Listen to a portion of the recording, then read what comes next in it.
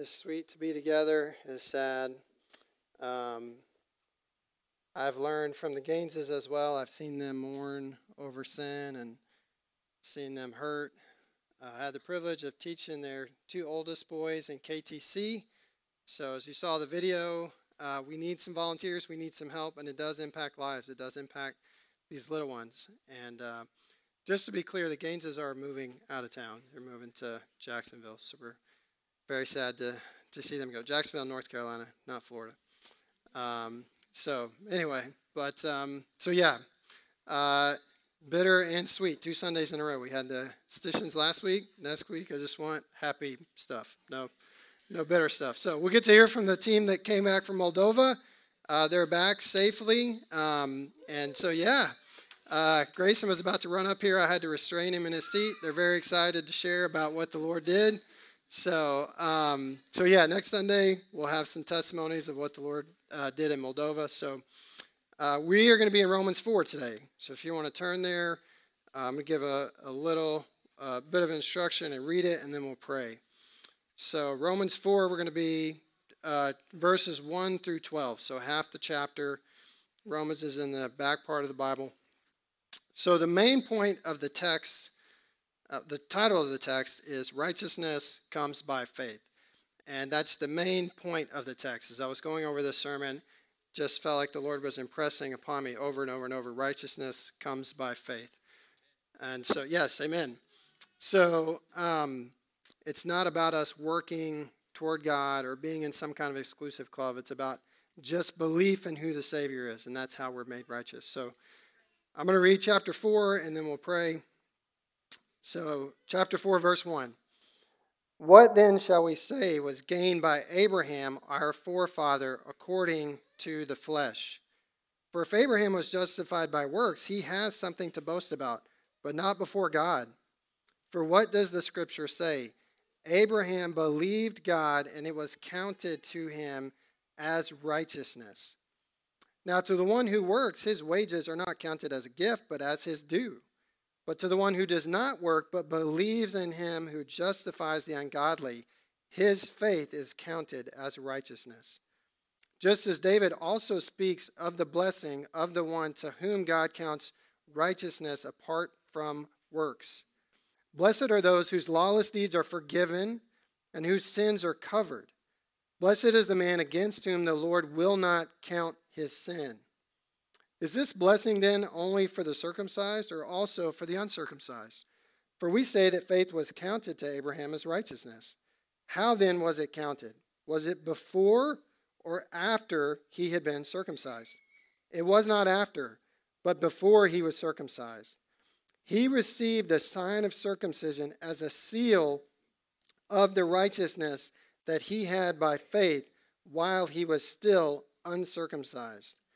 The purpose was to make him the father of all who believe, without being circumcised, so that righteousness would be counted to them as well, and to make him the father of the circumcised who are not merely circumcised, but who also walk in the footsteps of faith that our father Abraham had before he was circumcised. Let's pray. Jesus, I thank you for your word. I thank you that it's true. I thank you that it's trustworthy. I thank you, Lord, for your grace toward us. I thank you that this morning does not count upon my performance or my preparedness or my righteousness or what I have done this week. But we would be hopeless, utterly hopeless. Jesus, we are sinful and we love sin. We love death. We like to think that we don't, but we do.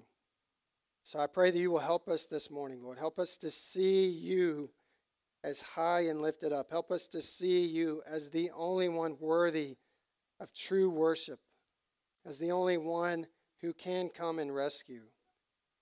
I confess, Lord, that I am one who is full of sin. And I pray, Lord, that you will use the time this morning as you use broken vessels. I thank you, Father, for just even the first 30 to 45 minutes I've had here, to have a sister speak encouragement to me, to hear a testimony, to be welcomed, to sing praises. I thank you, Lord, for your kindness of leaving us the local church. leaving us a body to be able to encourage each other. I thank you, Father, for your grace and your kindness. I pray you would help us now. In your name, amen. So, in every discipline in life, there are figures who are huge, and they kind of stand above all others. So this week, the Olympics just kicked off, which I'm really excited about. I like the Olympics. Every year, or every 4 years, there are sports I never think about that I suddenly care a lot about. So swimming, track and field, other things. And we like to see Olympians come together and compete because we want to see who is the best of the best. And not only that, people like to compare Olympians to people in the past. And so we like to debate who is the greatest Olympian. So I read a story this week about a guy, Caleb Dressel, who I'd never heard of before this week, who has been dubbed the next Michael Phelps. And so he's supposed to, be a really great swimmer and win a bunch of medals.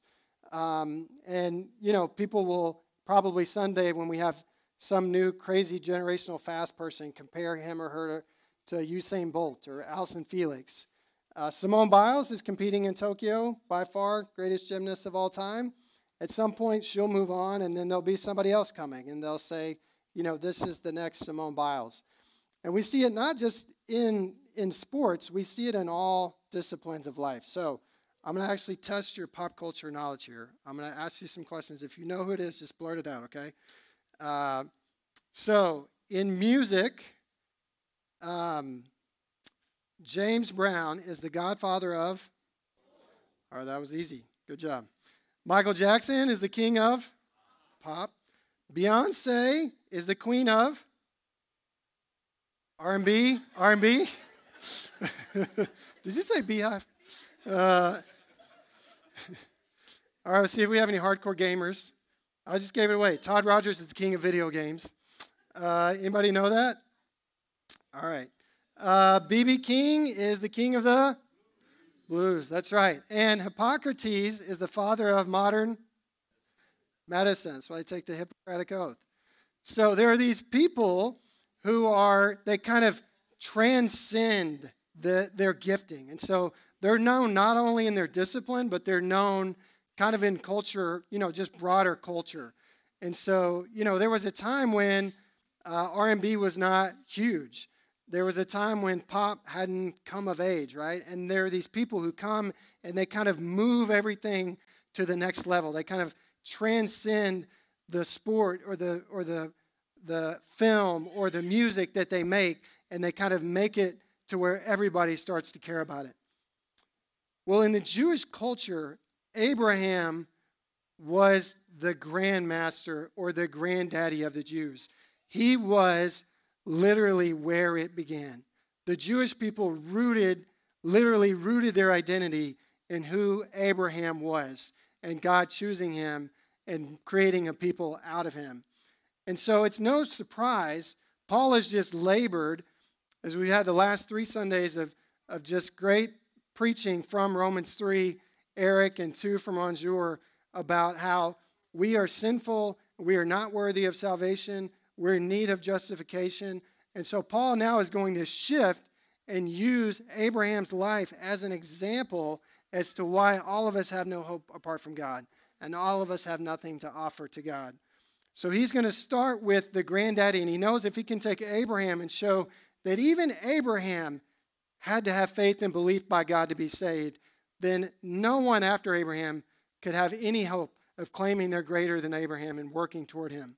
So it's no surprise that Paul chooses Abraham, and he's about to use the scripture to kind of tear down some of these beliefs about who Abraham was.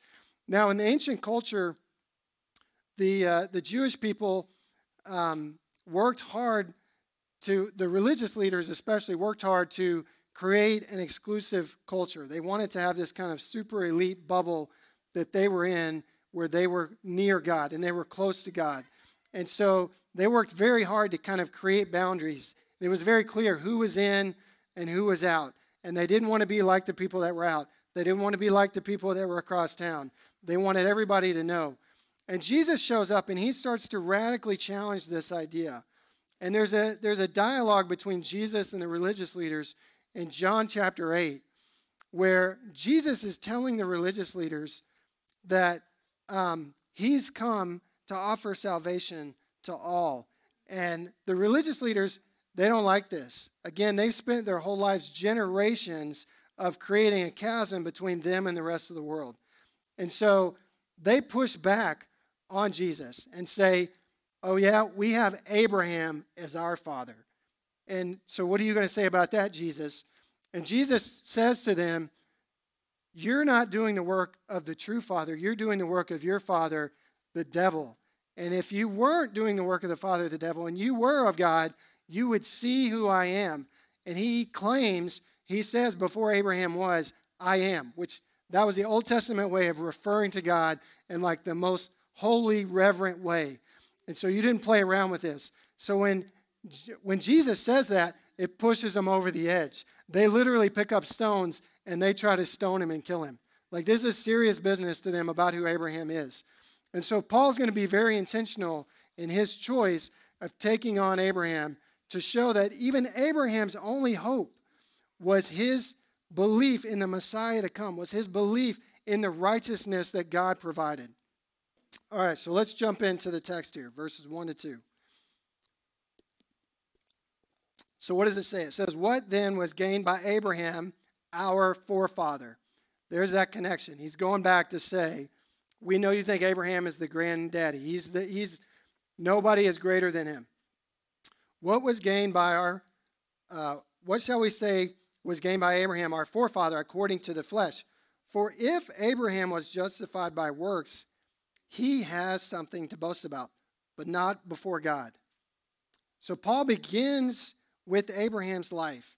Now, all of chapter 4 is about Abraham. We're going to get the first half today, and then next week, Pastor Sean's going to give us the second half of chapter 4 in Abraham's life. So Paul starts with this question. Did Abraham somehow, by his works, please God? Did Abraham somehow, in his own strength, merit God's favor? Did Abraham somehow find the secret formula to pleasing God? If so, then he would have something to come in and boast about. He would have earned his right into God's throne room. So he would have been the only person who could have busted in and said, hey, look, I kept your law. I did what you said to do without mistake. Now give me salvation. You owe it to me. It's my due. And so Paul seems like he's setting up the argument like that. He says, for if Abraham was justified by works, he has something to boast about. So did Abraham have something to boast about? No, he shifts the whole thing. He says, but not before God. So he comes in and he says, Abraham didn't have anything to boast about before God because he didn't keep God's law perfectly. God is immutable. What that means is he doesn't change. Now, why doesn't he change? Because he's perfect. There is nothing to change. There's nothing to improve upon. There's nothing to make better. God is fully and complete and satisfied in himself. And so the law that flows out of him is perfect. There's no mistake in it. There's no codicil that needs to be amended or attached to it because there was a mistake. And so this really bothers us in modern culture. It bristles against who we are. That there would be a law that would be perfect and that we would have to keep it perfectly without one misstep to be accepted by God. So not one blemish on your record. Never a bad day. Never a bad moment. Never a bad morning. Never do you get a do-over. Never do you get to hope no one is looking. You have to keep the law perfectly. And this bristles against us. We want to say, if you ask a lot of people how they think they get to God, they will say, you just have to be a good person. You just have to do more good than you're bad, and God's going to kind of weigh the scales out. You probably don't want it to be close. You want to try to tip it, in your favor. But if your good outweighs your bad, then surely God's going to accept you. Surely there's some relativity to his truth. It's not absolute. We want to bristle against this as modern people and say, it can't be that you have to have perfection. It can't be that that's the only way to God. But if you think about why we even have laws, that's how all laws work. They require perfection. I can't be honest on my taxes for 19 years and decide in year 20 to cheat And then when I get caught by the IRS, go in and say, I understand what the problem is. I was honest for 19 years. I just made one bad year. Like if I go 20 years of cheating, now I've cheated more than I was honest, then I think I should be prosecuted. Nobody's going to buy that argument, right? They're going to say, write us a check or we'll happily take you to jail. You choose. That's how all law works. Now, I'm kind of joking with the taxes, but think about something more serious. Think about somebody who saves 5 people's lives, okay? So she comes and she rescues somebody from drowning, gives them CPR, brings them back to life. She rescues somebody from a bear attack. She fights the bear off, sprays it with mace, drags the person to safety. We go through this 5 times. She's literally saved 5 people. Then she decides to kill 4 people and is arrested. She can't show up before the judge and say, what is the problem? I have said, look, here, I got it in my phone. 5 people. I've saved their lives. They're vouched for me. No, she's guilty. She broke the law that condemned murder. So she is guilty and needs to be dealt with accordingly. And this is what Paul is saying. God is perfect. He's incapable of change because he's been perfection from ever. He wasn't created. And so the only way to satisfy and be accepted is perfection. And we have no hope of that. So where do we go? If Abraham couldn't be perfect and he didn't have any hope and he's the granddaddy of the Jewish people, what is our hope? What was his hope? We have to go on to verse 3. It says, for what does the scripture say? Now, Paul's about to reference Genesis 15 here. For what does the scripture say? Abraham believed God, and it was counted to him as righteousness. So Abraham's hope was belief. That's how he was able to be counted righteous before God. He trusted in God to offer salvation and fulfill his own promises. God to fulfill his promises, not Abraham to fulfill his promises. Now, if you go read Genesis 15, it's this famous chapter where God is coming to Abraham and he's saying, I'm going to bless you and I'm going to give you a son and I'm going to make a great nation out of you. And so the way that God seals that promise is Abraham takes a goat, he takes a heifer, and he takes a ram. He kills them and he cuts them in half. He sets one half on one side, on the left side, one half on the right side.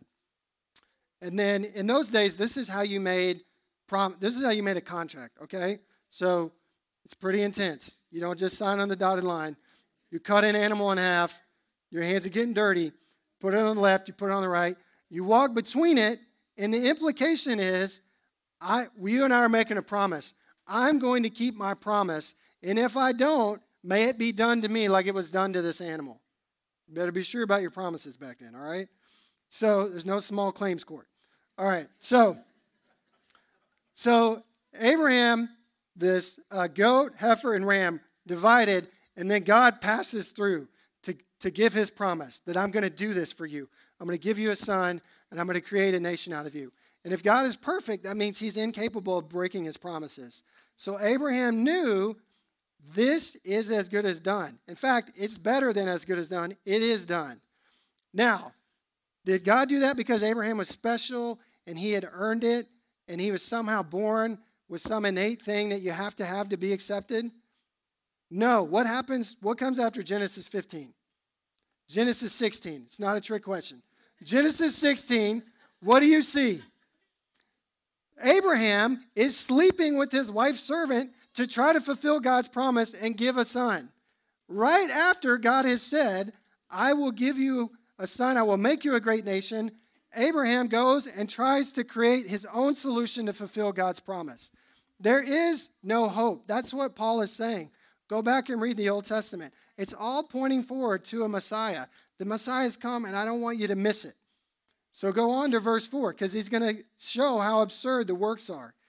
He says, now, to the one who works, his wages are not counted as a gift, but as his due. So you don't work to get a gift. If you have a job right now, I doubt every other Friday you run into your boss's office and you're like, thank you so much for your gift. I had no idea. You keep doing it every other Friday. Please don't feel compelled that you have to. I mean, you're blowing my mind here with these gifts. I don't know what to do. Nobody responds that way that I've ever known that works. What do you do on payday? You're like, you better give me my money. I earned it. Give me a raise and a bonus and more vacation. It's due. I worked. In the U.S., you get paid in dollars. So if you work $10 an hour for 40 hours, you're due $400. You don't run in and go, thank you, I had no idea this $400 was coming. In fact, it's owed to you, and if your boss doesn't pay you, you can go through the court system to try to recover those lost wages from not getting paid. So Paul is saying, if you work, it's not counted as a gift. It's counted as your due. But then that could create the hope. Is there any hope we can work? We can do enough? Is there a chance that we could actually somehow be perfect? Well, if you've been paying attention the last 2 Sundays, you know the answer is no. Go to Romans 3. We're going to read 19, 20, and 23. If you have any doubts that you could potentially offer something acceptable to God, this should kill it. Now, we know that whatever the law says, it speaks to those who are under the law, so that every mouth may be stopped, and the whole world may be held accountable to God. For by works of the law, no human being will be justified in his sight, since through the law comes knowledge of sin. And what does that mean in verse 23? For all have sinned and fall short of the glory of God. So, yes, if you could keep God's law perfectly, you would have the hope of salvation. Is there any hope in any universe that could happen?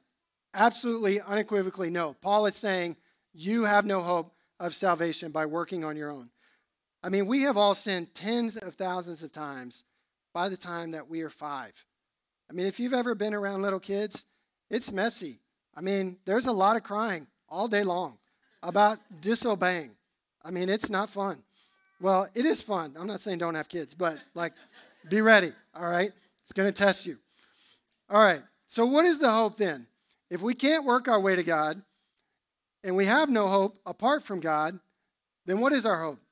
Verse 5, and to the one who does not work but believes in him who justifies the ungodly, his faith is counted as righteousness. This is our hope. Amen? If we cannot work our way to God, we need God to come to us. We are stuck in an ocean of sin. I mean, imagine that you are stuck in the middle of the Pacific Ocean. Why the Pacific Ocean? It's the scariest to me. It's the biggest and the deepest. I would not want to be stuck there. You're stuck in the middle of the Pacific Ocean. You have no boat. You have no raft. You have no wetsuit. You have no clothes. You have no food. You have no water. It's just a matter of time before you drown or get eaten by sharks. There is no hope at all. And then suddenly, a helicopter appears above you. And a line on a winch comes down to you. But you're too weak to even climb up. So a rescue diver jumps out of the helicopter into the ocean, swims over to you, puts a life vest on you, attaches you to the line. The winch reels you into the helicopter.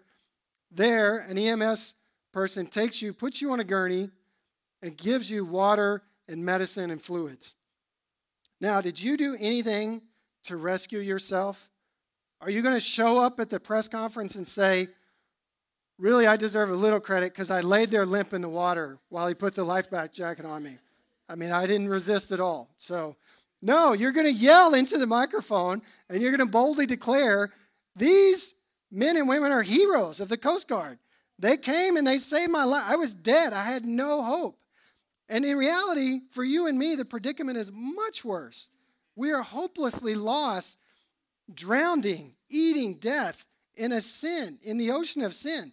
And Jesus comes and he takes our lifeless bodies and he rescues us. He is the one who deserves all of the glory. And so Paul's going to drive this home by shifting and talking about David, a hero of the Old Testament. So go to verses 6 to 8. He says, just as David also speaks of the blessing to whom the one God counts righteousness apart from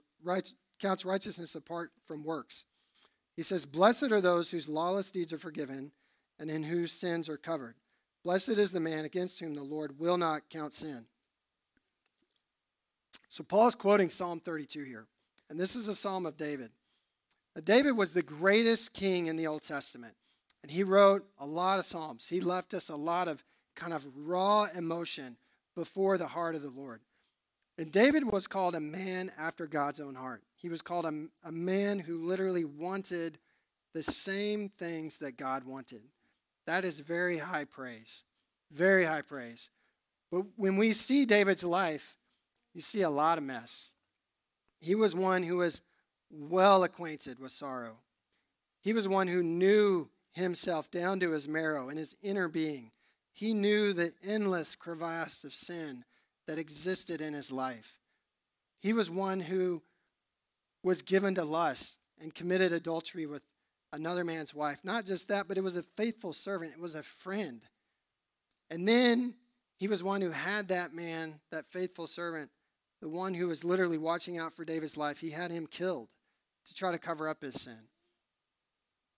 And there's a story in 2 Samuel 24 that really resonates with me, because it's this story where you get David trying to trust in himself. And I'm bent that way. I'm bent to try to want to make my own decisions, to try to want to think that I can work out a better plan than God, or try to want to rest in the things that I've done. And so David orders this census. And even his military commander, who is really not a righteous guy, is like, this is a bad idea. And David's like, do it. And he orders this census. What doesn't seem that bad on the surface, but what's going on in David's heart is he no longer wants to put his hope and his trust and his faith in God.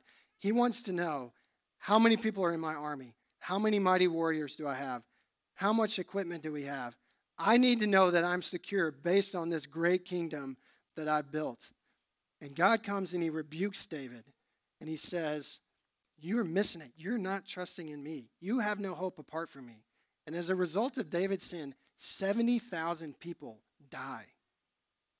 The adultery, the murder, all that stuff is terrible. But 70,000 people of his own kingdom are killed because of his sin and his selfishness to want to try to trust in himself above God. So he was a man, when we read his words, we should take to heart. He was a man well acquainted with sin and sorrow. So what does it say? He says, blessed are those whose lawless deeds are forgiven, whose sins are covered. Blessed is the man against whom the Lord will not count sin. And this is what the full Psalm 32, 1-5 says. He says, blessed is the one whose transgression is forgiven, whose sin is covered. Blessed is the man against whom the Lord counts no iniquity, and in whose spirit there is no deceit. For when I kept silent, my bones wasted away through my groaning all day. For day and night your hand was heavy upon me. My strength dried up as by the heat of the summer. Selah. That Selah is meant to let that sink in for a moment. You know the feeling of sinning and not reckoning with it. The weight and the pain of what that feels like. And then he goes on and he says, I acknowledge my sin to you, and I did not cover my iniquity. So he's saying, I finally realized I'm being an idiot. And I said, I will confess my transgressions to the Lord, and you forgave the iniquity of my sin. Selah. So David said, I know what it's like to commit deep sins that change who you are in your core being. And I know the relief of God's forgiveness. I know the relief of being covered. Before Christ, we're all dead. And we're all groaning in our sin. And we're all like David. And we're eating death. We're literally eating poison, the things that kill us. You can almost think of it like laying on the floor and somebody just keeps putting weight on top of you your whole life. The more you sin, the more you pile up. And it's just crushing you until it completely crushes you. But then God comes in and he forgives. That's what David says. I will confess my transgressions to the Lord, and you forgive the iniquity of my sin. That is our only hope. Christ is our only hope. Now, how do we attain this hope? How do we attain this belief in him? Paul's going to drive home this point by not only attacking who the Jews thought Abraham was and what his purpose was, but circumcision. So as we move on now to verses 9 to 12, Abraham was the granddaddy of the Jews. He was their forefather. And the flag planted over his life was circumcision. That is what they said made them different. That is how God sealed them and made them an exclusive club. And Paul's about to attack it and tear it down and show that only righteousness comes by faith. So read with me in verse 9. He says, "Is this blessing then only for the circumcised, or also for the uncircumcised? For we say that faith was counted to Abraham as righteousness." So Paul says, we all say faith was counted to Abraham as righteousness. Then he's going to ask some questions. How was it counted, before or after circumcision? So Paul's about to go here, and he's going to say, was it the act that made Abraham righteous, or was it the belief in what God was telling him to do that made him righteous? And belief and unbelief are always at the root of our actions. Belief in God is always preceded by loving acts performed by God. Unbelief in God is always preceded by sin. If you go all the way back to Adam and Eve, way back in the garden, unbelief started in their hearts. Did the sin actually take place? Not until they put, like if they had grabbed the apple and put it, not apple, sorry, fruit. We don't know what it was. They grabbed the fruit and put it right here and then put it back. Had they not sinned? Were they not actually sinning until the fruit was on their lips and in their mouth and they were chewing? Is that when the sin began? It was long before that. The sin began when they began to doubt who God was. The sin began when they began to doubt that it was God's best for them to abstain from eating that fruit. The sin began when they started to think, maybe I know better than God and I should be the one making the decisions. The sin began when they wanted to at least be equal, if not greater, than who God was. The sin began when they wanted to take God's place. They wanted the knowledge of good and evil because they believed God was withholding things from them. That belief, that sin in their heart is what caused them to do the outward action. It's always that way. Jesus told us that plainly. If you go to Matthew 15, verses 16 to 28, this is what he says. And he said, "Are you still without understanding?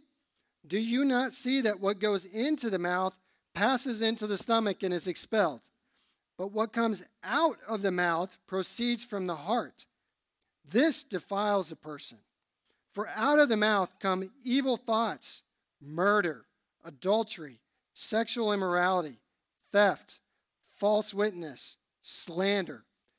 These are what defile a person." That is who we are.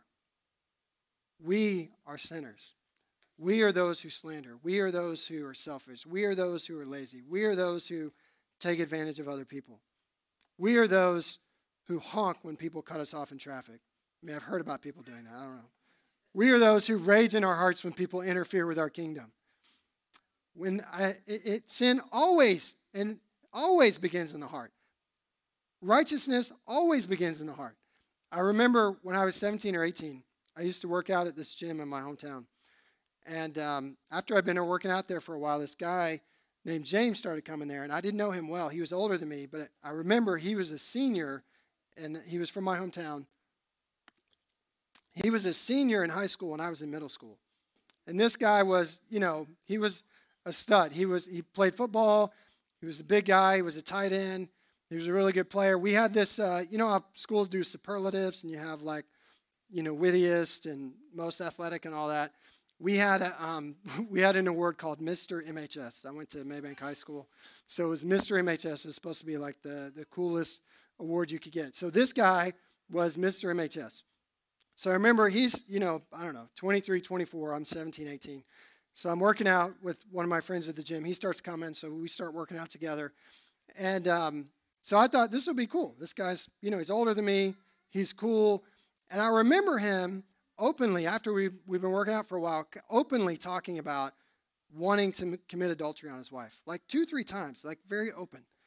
And I mean, I was, just a fat neck, dumb 17-year-old. But even then, that bothered me. And I thought, this doesn't seem right that you would be talking about this like in an open company, like you're talking about you want to, I don't know, go to the beach or something. It's just, and so I lost touch with them. It was just really this kind of one summer. And I ended up hearing later from a friend that he just kind of made a total mess of his life and was divorced. And the problems in his marriage started way before the divorce. I mean, the problems in his marriage started, long before he and his wife were separated and having problems. The problems started when he had this open desire that he would talk about with other people that he wanted to commit adultery on his wife. That's how it always is. What comes out of our hearts is what we're believing or disbelieving about God. And so Paul wants to make that clear, that obedience is the same way. Abraham was obedient to God long before he obeyed his command of circumcision. He was believing the truth about who God was and how God could deliver on his promise long before he had actually circumcised himself or Isaac. And this is an assault on the religious leaders because, as I mentioned, circumcision was a flag over Abraham's life. It was a badge that the Jewish leaders wore to show that a tangible way that they were different from the rest of the world. And so this is why Paul takes dead aim at Abraham and circumcision, because he wants to show, even back then, and Rajor did a great job in his sermon on Romans 3:21-26, to say all those Old Testament heroes, Abraham, David, Moses, Noah, they were looking to the Messiah. They were looking to the hope of salvation. That was their hope. And so Paul's going to go on. He's going to very clearly address this in verse 10. He says, how was it counted to him? Let me back up. He said, for we say that faith was counted to Abraham as righteousness. How then was it counted to him? Was it before or after he was circumcised? It was not after, but before he was circumcised. Paul's trying to be exceptionally clear here.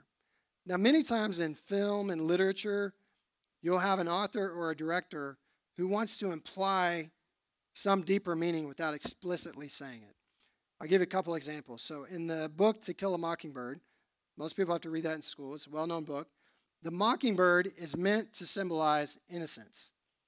In the Disney movie Up, the balloons are meant to symbolize hopes and dreams. So in these stories, often these great tales of fiction, you'll have things that are implied by the author or things that readers infer are implied by the author of these deeper meanings. But you can't prove them. You can't come in and say, well, no, it definitely was this, because they don't explicitly say it. So Paul doesn't want anyone to have to infer here. He doesn't want you to have to be a certain level of deep thinking to get his point. He cannot be any clearer. He says, was it before or after he was circumcised that he was righteous? Which one was it? It was not after, but before he was circumcised.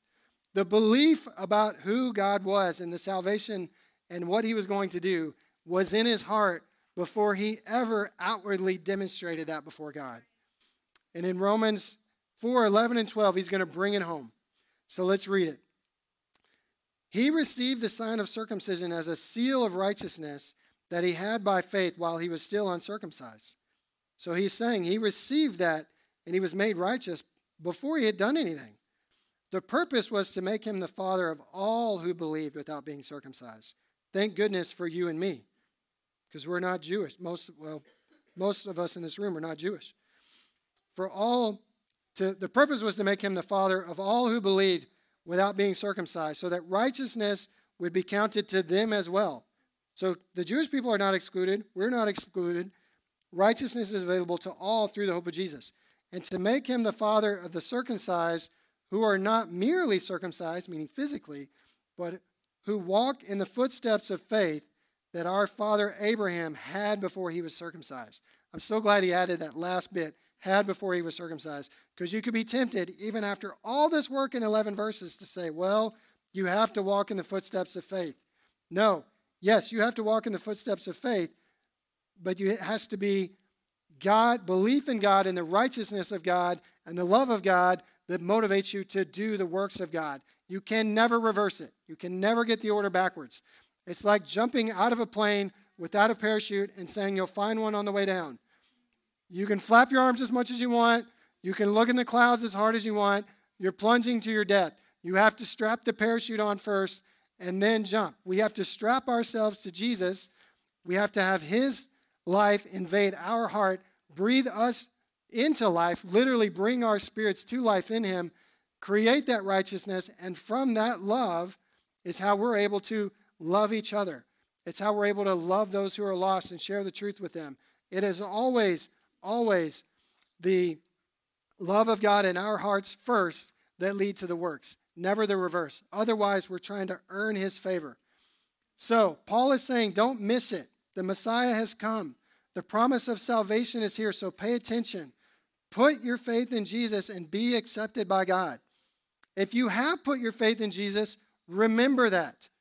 Do not let the enemy in the inner loop that plays in your mind condemn you. You are redeemed. You are washed clean in the blood of Jesus.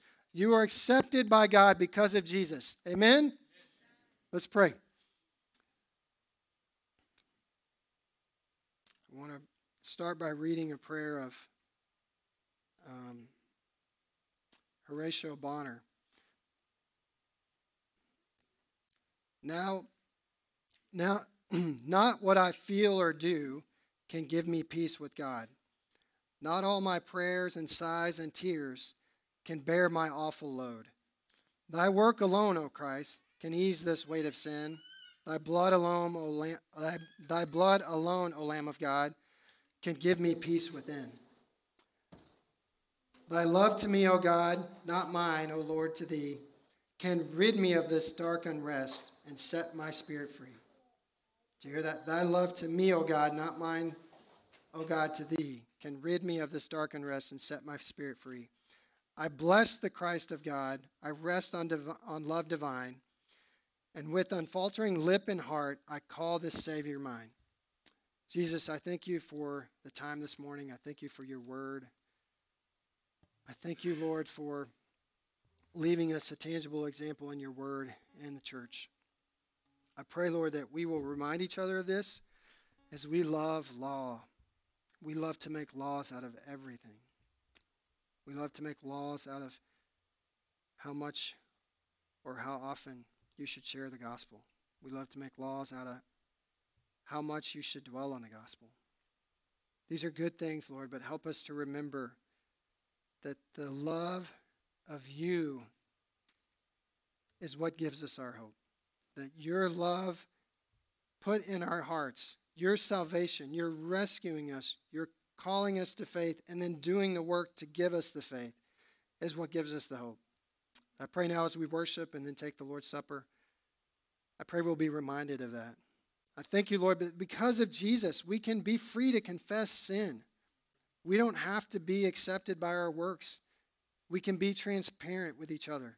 We can pray for each other. We can love each other. We can assume the best about each other. I thank you, Lord, that we don't have to walk in with our chest out and try to show everyone how great we are. That we come in and we point to how great you are. So I thank you, Lord, for that. I pray you will help us in this time. In your name, amen.